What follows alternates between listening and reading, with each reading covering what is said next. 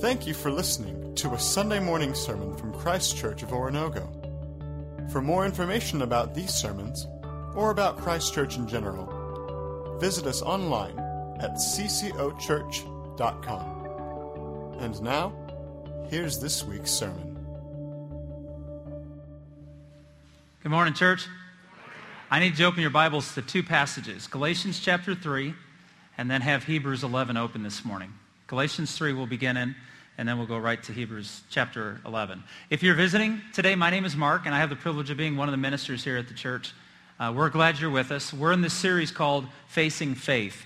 And what we've been doing is taking Hebrews chapter 11, which is a famous passage in the New Testament about what faith looks like. It's defined, it's described, and so we've taken the stories that have been given us in this chapter, and we're pulling them out and just elaborating on what the Bible says about the people that we've learned. So I want to catch you up. We're getting to the point where catching up is going to take as long as the sermon, so I'll be brief.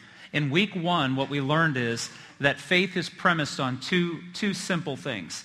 That God is good. He's for us. He's not an enemy. He's not out to punish us. He wants what's best for us. When he tells us not to do something, that's what's best for us. When he tells us what to do, it's what's best for us. And so we believe God is good. And the second principle we base our lives in faith on is that God can be trusted. The Bible says he is faithful. I've simplified it by simply saying every promise God's made to you, he will keep. You can trust him in that. So faith is about God being good and God being trusted. And then we looked at some of the characters in the scriptures that show us what this means. We looked at Abel. Abel gave a sacrifice that was pleasing to God. He knew who God was, and he knew that God deserved something from him, so he gave a sacrifice of faith, and it was pleasing. We looked at Enoch, who walked with God. And this was a man who drew close to God. He turned away the things of the world so he could know God more intimately, and God was pleased by that. And then last week we looked at Noah, which was all about obedience, that Noah obeyed God and trusted that God's words were true, and when the flood came, they were. And so today I want to look at Abraham. Abraham is the epitome of faith used throughout the Scripture. Acts chapter 7, Stephen, in his great sermon, on the day they killed him for that sermon, in fact, he used Abraham as the example of what faith looks like. And Paul uses him in Romans chapter 4. When he's trying to describe what faith is like, he uses Abraham's life as the perfect example of what it means to be reckoned by God as righteous because we trust him. And then the writer of Hebrews, obviously in chapter 11, uses him. But Paul also unites us in why faith should be important to us. And let's read Galatians 3, 6 through 9. Consider Abraham. He believed God, and it was credited to him as righteousness. Understand then that those who believe are children of Abraham. The Scriptures foresaw that God would justify the Gentiles by faith and announce the gospel in advance to Abraham. All nations will be blessed through you, so that those who have faith are blessed along with Abraham, the man of faith. So Paul's not telling us something. What I want us to understand when we look at this series, we talked about it a few weeks ago, God's not calling us to be superheroes. He's calling us to trust in the one who's supernatural. Did you catch that? Abraham was a flawed man. Enoch was a flawed man. Noah was a flawed man. None of us are expected to be perfect. So this is not about being better than everybody else. This is about being faithful. And Paul writes in Galatians, he says, if you believe in God like Abraham believed in God, and you demonstrate that by walking in faith, then you become like Abraham. You become one of his children. You're living out the promises that God offered to him. Verse 26 of Galatians 3. You are all sons of God through faith in Christ Jesus. For all of you who were baptized into Christ have clothed yourself with Christ. There is neither Jew nor Greek, slave nor free, male nor female, for you are all one in Christ Jesus. If you belong to Christ, then you are Abraham's seed and heirs according to the promises.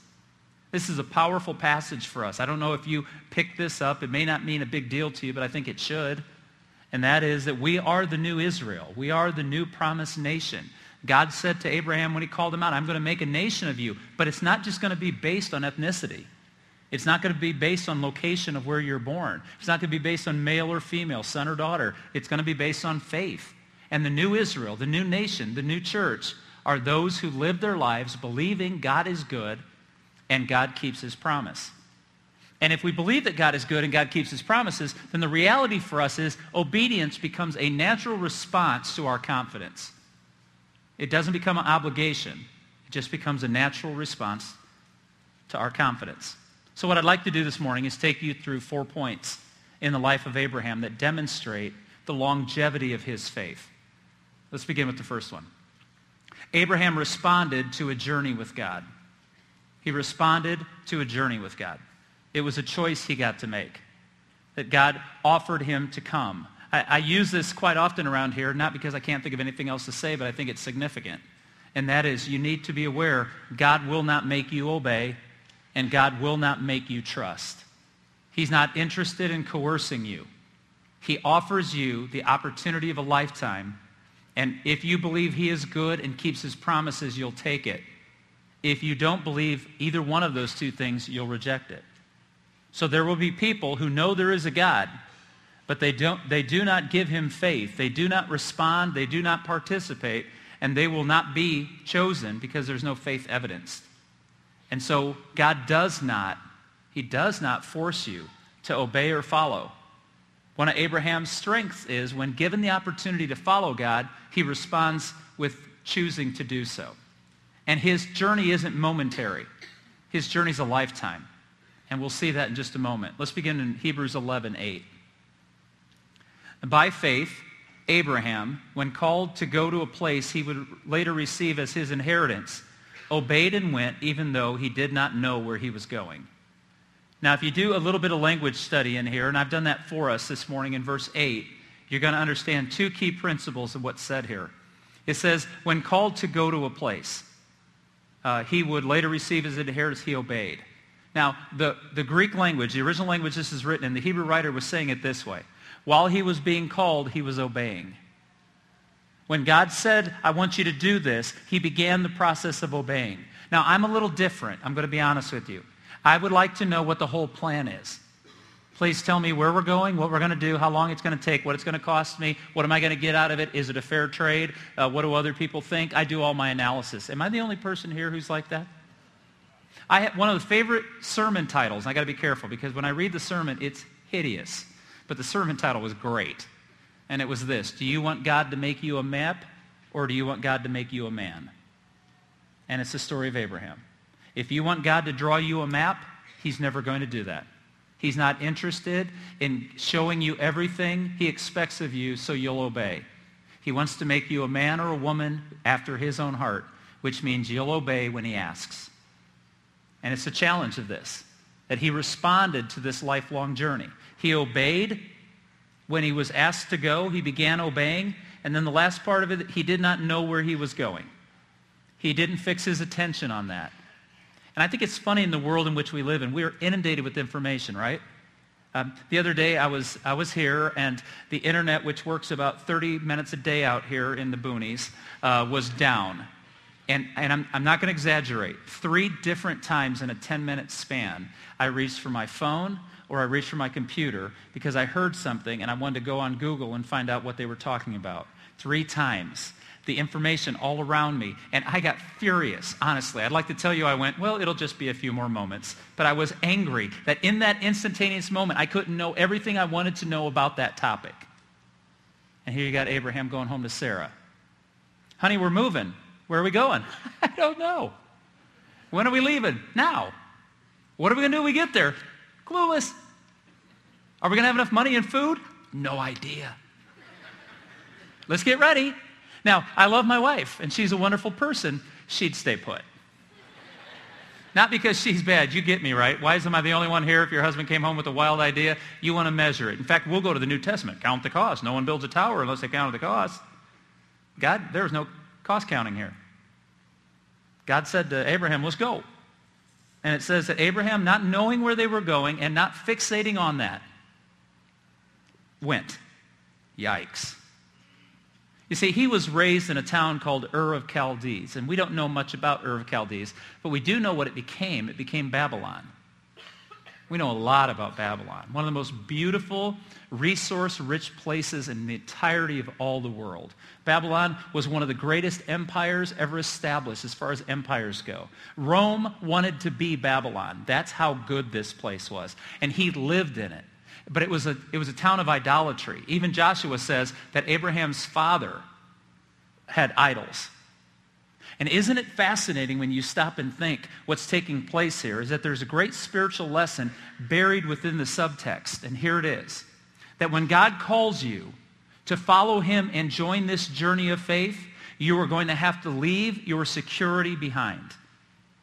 Abraham had just received his father's land, a great portion of his father's property and his flocks. He was at 75 years of age. He had just gotten his Social Security, and God made him socially insecure. He said, I want you to leave everything and follow me. I want you to leave the idolatry. Remember what an idol is. We talked about this 2 weeks ago. An idol is anything that makes you secure and not need God. Your money, your job, your fame, your education, all of those things are good within themselves. But when they make you confident that they can help you live life without God, they become an idol. And God said, leave your idolatry behind. Faith cannot grow where idols exist. Do we get that? If you have something right now that you're so worried about losing that God could not overcome, your faith will not grow where your idols exist. And so we have Abraham. In fact, Paul would talk about it in 2 Corinthians 5, not about Abraham, but about you and me. Therefore, if anyone is in Christ, he is a new creation. The old is gone, the new has come. I think we might even suggest the new has to come, which means we have to leave the old. So he chose this journey. He chose to go not knowing where he was going, and he did not fixate on what he did not know. He knew that God was good, and he knew that God could be trusted. Secondly, Abraham practiced the patience of trust. And at this point, I'd like to ask if anybody would like to come up and talk about patience for 10 minutes, since I shouldn't, because I've only read about it. I don't do well with patience. I can tell you, I had a kindergarten teacher named Mrs. Coons. She was the principal's wife, and she was a wonderful lady, and she took care of all of us. And we did the typical thing where she gave us a seed to put in a cup, a clear plastic cup.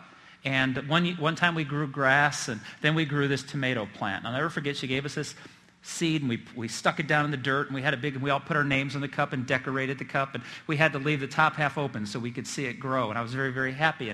And the first couple of days, I think we went away for like a weekend or something. I just have vague memory of coming back, and all of a sudden there was something green sticking out of the dirt of all of our cups, and we were high-fiving and having love and life, and this was awesome. And then a couple of days later, everyone else had started to grow, and it started to get a sprout, and different colored leaves coming out, and they were all happy, and mine not so much. Mine was bent over, laying on the dirt, and brown.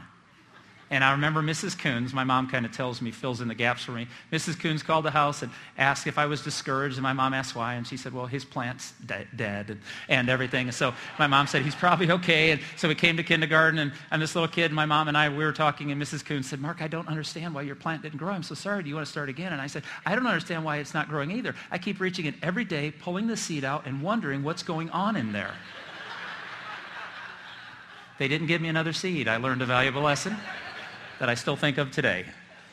Impatience, your desire to be in control now can stop your future from becoming alive. You see, we have to have the patience of trust. Hebrews 11:9. By faith he made his home in the promised land like a stranger in a foreign country. He lived in tents, as did Isaac and Jacob, who were heirs with him of the same promise. He lived in a tent. God said some amazing things, but I want to tell you why patience matters. If you read the promises that God made to Abraham, I can only think of 2 he ever experienced of the hundreds.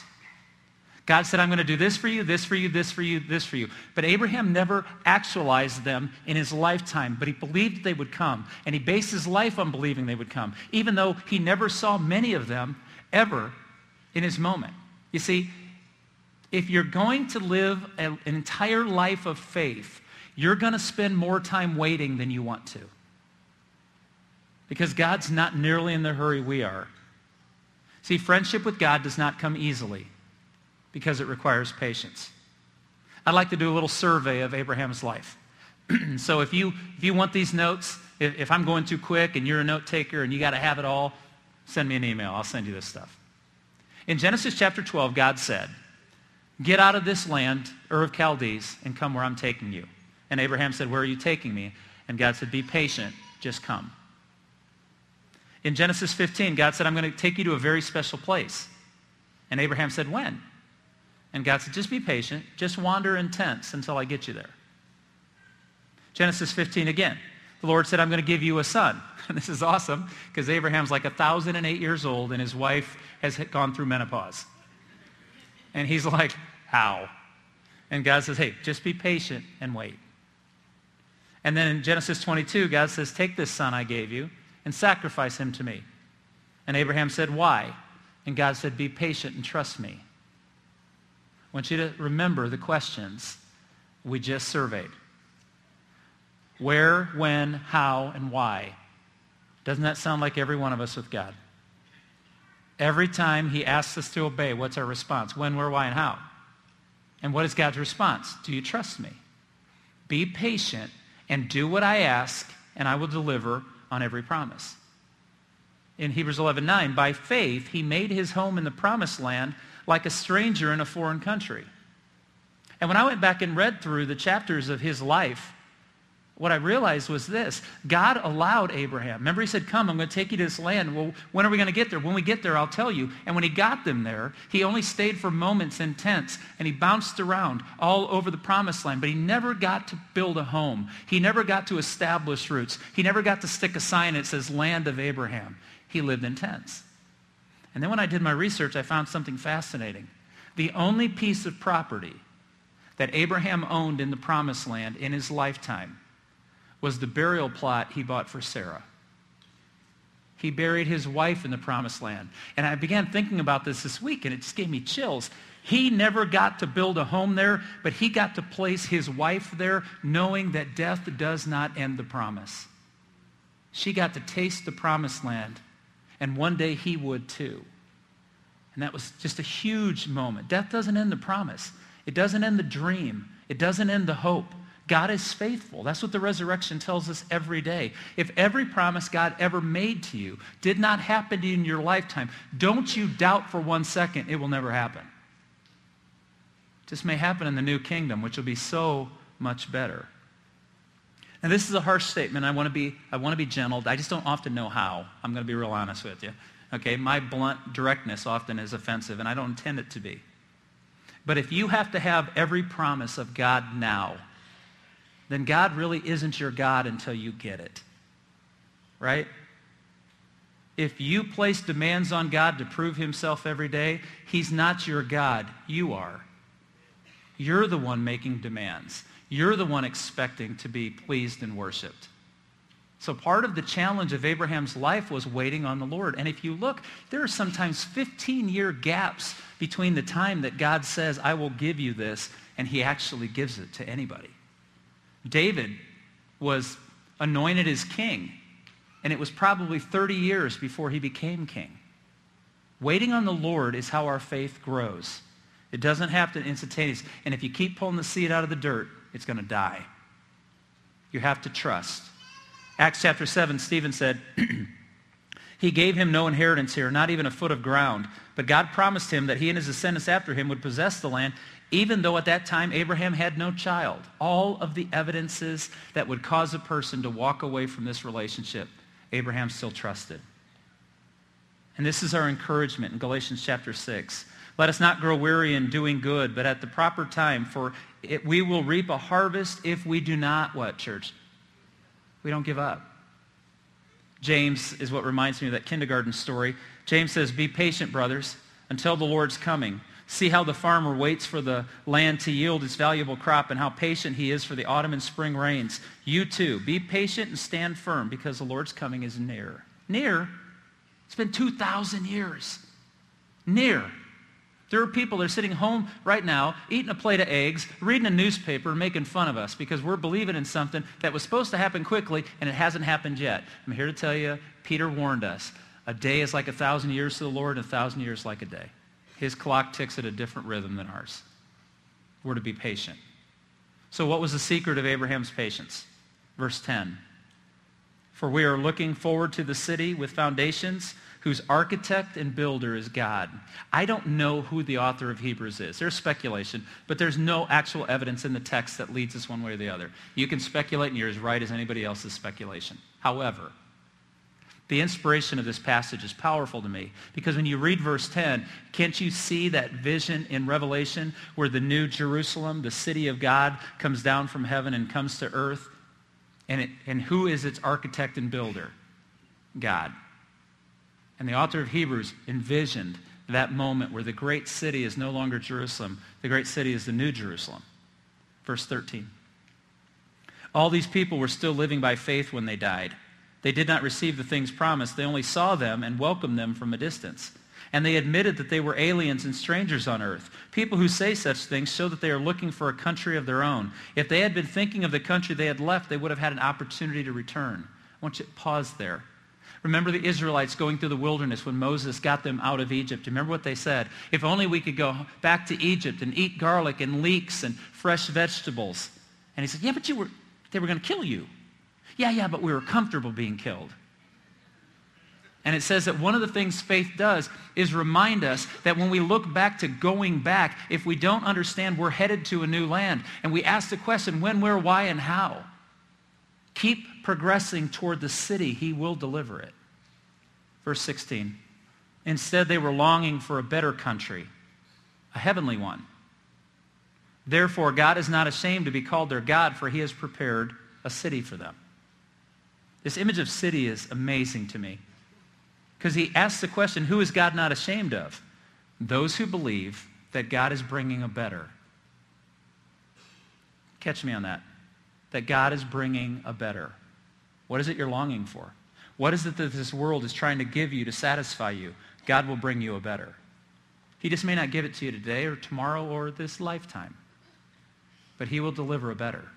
A better city, a better ruler, a better community, a better life, a better hope.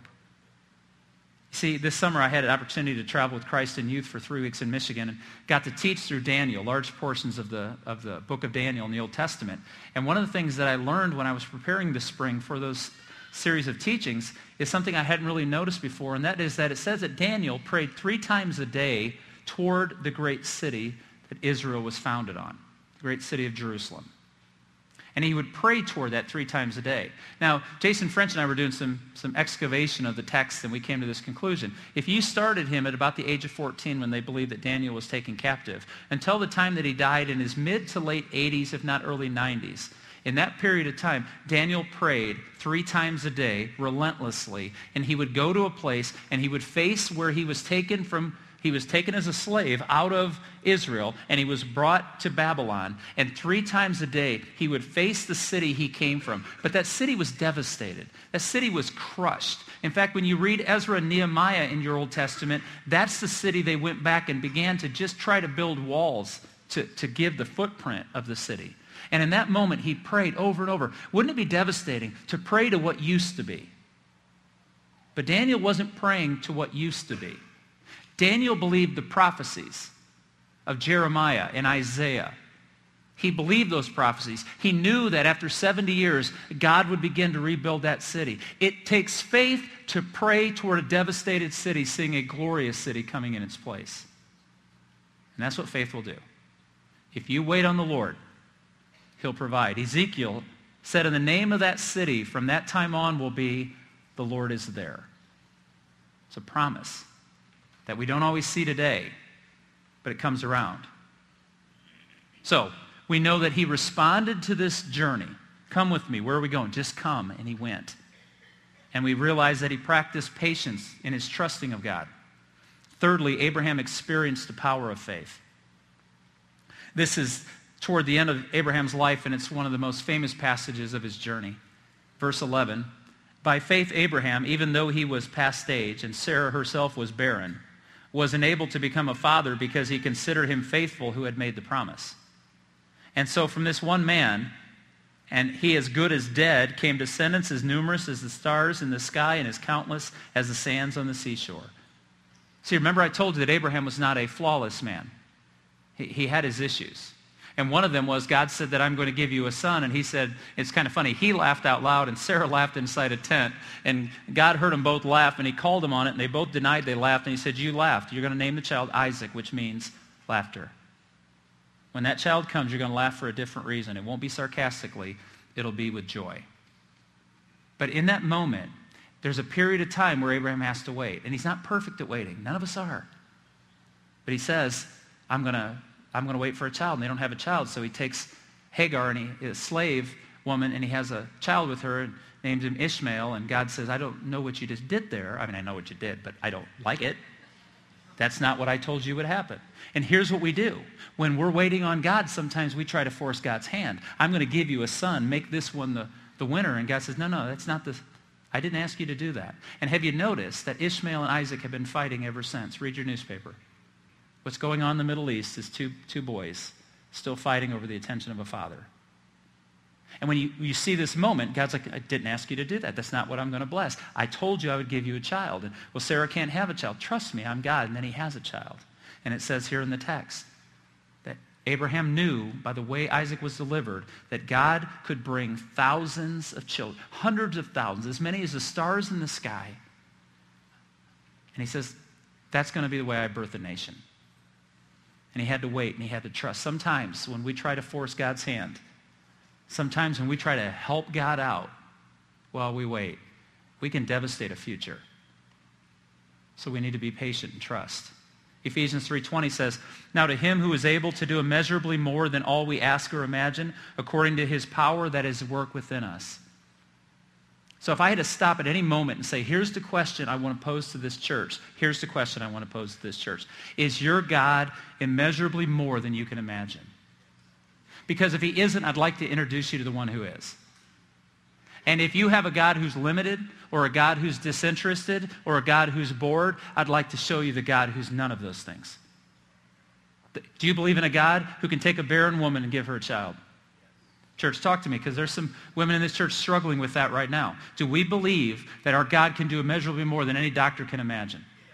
Do we believe that we have a God who can fix a relationship that seems by anyone's imagination devastated? Do we have a God who can rebuild a city that's laying in smoldering ruins?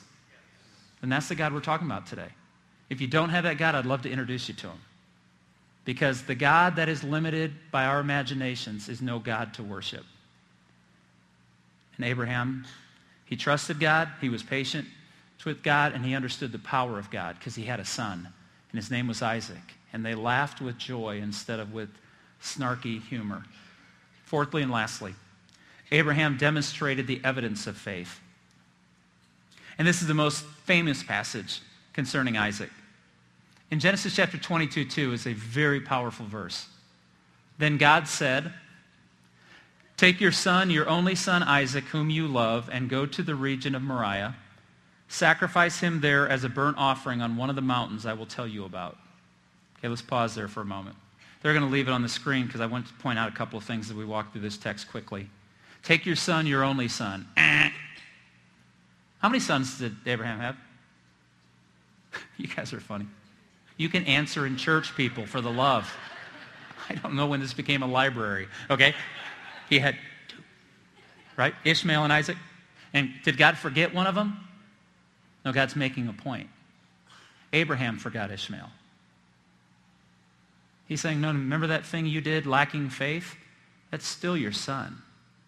But he said, that your son, and then the key line to all of this, your only son Isaac, whom you love. Dr. Timothy Keller points this out, and it's brilliant. He says what God's doing there is he's poking and knocking over the idol that Abraham has in his life. What he said to him was, remember, an idol is anything that makes you feel secure without God. He says, Isaac's become your idol. Give him to me. The son I gave you, which is supposed to show you why to have faith in me, he's become the thing you live for. He's your security. He's the thing that you can't live without. Hand him to me. And if you give him to me, I'll give him back, but you got to give him to me. It's a scary moment for him. So he says, I'm going to take you to this Mount Moriah. I'm going to tell you which mountain it is. It's a mountain range. I want you to go up to one particular mountain. I want you to offer him there. And Abraham does. Verse 17 of Hebrews 11. By faith, Abraham, when God tested him, offered Isaac as a sacrifice. He who had received the promises was about to sacrifice his one and only son. even though God had said to him, "It is through Isaac that your offspring will be reckoned." Abraham reasoned that God could raise the dead, and figuratively speaking, he did receive Isaac back from death. What kind of death? The death when he gave him to his father. God said, "You killed him. You killed him when you released him to me, and I'll give him back to you," because it demonstrates your faith. Remember, I told you that faith cannot prosper where idols exist. And he had to give Isaac away.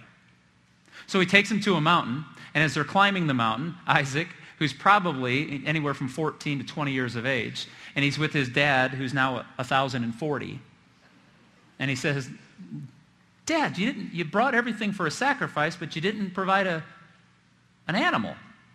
What are we going to sacrifice?" And Abraham looks at him and says, "God will provide the lamb." Interesting comment. Said thousands of years before its actuality. And he bundles Isaac up, and Isaac had to go along with this, because there's no way. I mean, all he had to do was run 4 feet. His father couldn't catch him. He lets himself be laid on the altar. Abraham lifts the blade, and God says, "You just gave him to me. We're good." And he untied him, and they looked over in a thicket, and this poor, unfortunately timed ram was stuck. And he died. And the sacrifice was made, and they came down the hill, and Abraham was a renewed man because his faith gave God what God asked for, and he got everything back that was ever promised. He lost nothing. And then it says that Abraham reckoned. It's a significant word, reckoned. It means he looked back over his life, and he said, God was faithful here, and here, and here, and here. And so I'm not worried about the future, because when I look back at all God's done, sacrificing Isaac is exactly what I should have done. Listen to me now. If your faith is based in the right now and has no respect for the past, it will have no respect for the future. Are you with me? When the psalmist cries out, "The Lord God is faithful," and writes an entire psalm about the moments in history where God arrived to save the day, we must understand our God of the past is the God of the now, and he will be the God of the future. And Abraham knew that. Oh, and by the way, on the hills of Mount Moriah, it's not called Mount Moriah in your New Testament. It's called Calvary. On the same hill that Isaac was offered, God took Jesus and asked him. And Jesus didn't have to ask the question, where's the lamb, Dad? Jesus came knowing, I'm the lamb. I'm the lamb that God will provide. And God did what he could not ask of us. He took his son, who he loved, his only son, and he offered him as a sacrifice so he could love us more and we could love him more. Don't you ever let the now overwhelm the faithfulness of the past and the blessings of the future. Abraham lived a life of faith, and at the end of his life, even though 60 or 70% of the promises he never received, he buried his wife in the promised land because he knew God would deliver them all there. That's the God we worship. And Jesus Christ was the example. So when you wonder, do I have a future? Because my now is overwhelming. My city is burned down. It seems like everything I've lost. Pray toward the city that may be burnt down, who through Jesus Christ, God will rebuild and restore. Let's stand together and sing. Thank you for listening to a Sunday morning sermon from Christ Church of Oronogo. For more information about these sermons, or about Christ Church in general, visit us online at ccochurch.com.